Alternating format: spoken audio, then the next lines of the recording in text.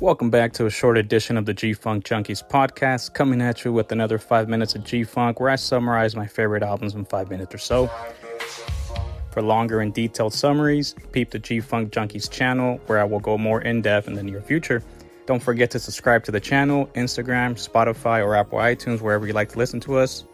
So without further ado, let's get right into it.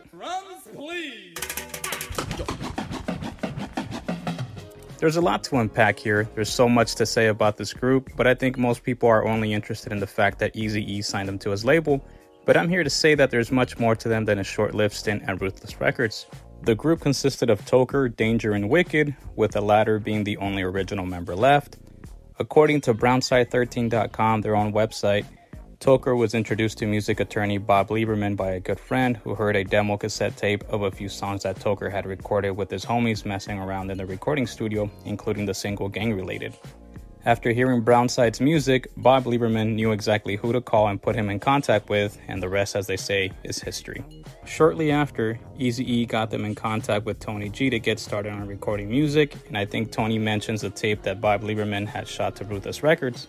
A couple days later, Eazy calls me and tells me, "Hey man, why don't you work with Brownside? I want to send them over to your house so you can mess with them." I'm already in my head going, well, I know these fools are some gangbangers. I'm in Monte. I hope nobody gets popped off, nothing gets ugly. Right. Never happened in my studio. Toker pulls up in a 6'4". They get out, come in the house, talk to Toker for a little bit. Hey, we want to do this, we want to do that. We're talking about doing the music, and you know, he's the gangster that he is. Cool, shake hands. Pleasure to meet you. I'll come Monday. We'll work on something. He left me his cassette that he had with a bunch of songs already that another producer had already produced. He said, but you know, I don't know, I want to do this style. Plus it was a bunch of samples and then we're going to have to clear it. And Jerry was like, man, you got to, you know, change all that. There's no mention what songs aside from the aforementioned single were on there, but I'm speculating that it was probably Gangster's Point of View, Del Sur, Hitting Switches, Corona, and Straight Gangsta. The debut album never came out on Ruthless Records. Instead, Eastside Drama was released in 1997 through Easttown Records. It contained a total of 17 tracks, 5 of them skits. From what I can gather, 2 singles were meant for this: Vatos in the Barrio, which is a remake of Boys in the Hood, Life on the Streets, and possibly even Gangster's Point of View. Some promo versions contained a few more tracks such as So Rough, Can't Stop the Southland, and Rest in Peace. I don't have the honors of owning an original copy of the first pressing, but I do have a few copies of later pressings. In 2016, they released a digitally remastered version which contained the titular song as a bonus track. Later, I ended up copying the Japanese version, which contained Del Sur as an added bonus. Each of these repressings contained a total of 18 tracks. AllMusic.com gave the album a solid 4 out of 5 stars, with Leo Stanley saying the following: Brownside's second album, Eastside Drama, finds an intriguing balance between edgy hardcore rap and funky Latino hip-hop. Although the group's lyrics are occasionally perfunctory, the music is vital and energetic, making such weaknesses a little easier to overlook. Eastside Drama remains an imperfect album, but it is much more interesting than many of Brownside's contemporaries, and that alone is worth something.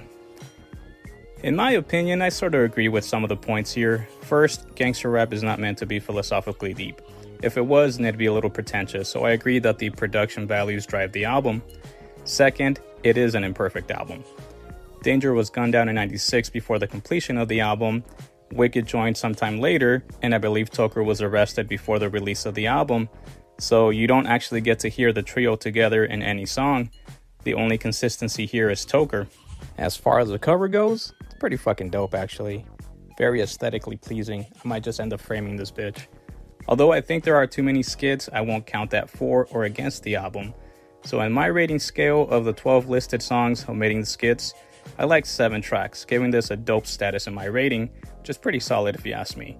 Honestly though, I prefer the payback version of some of the songs. My favorite songs on here are Another Crazy Day, Life on the Streets, and Rest in Peace. What was missing from the original release? Well, the titular song, Eastside Drama, and the one and only single that they released for Ruthless Records, which was Gang Related. Let me know what you fools think in the comments. Rest in peace of Danger and Toker. Thank you for listening and supporting the channel, and like I always say, just chill till the next episode. Boom.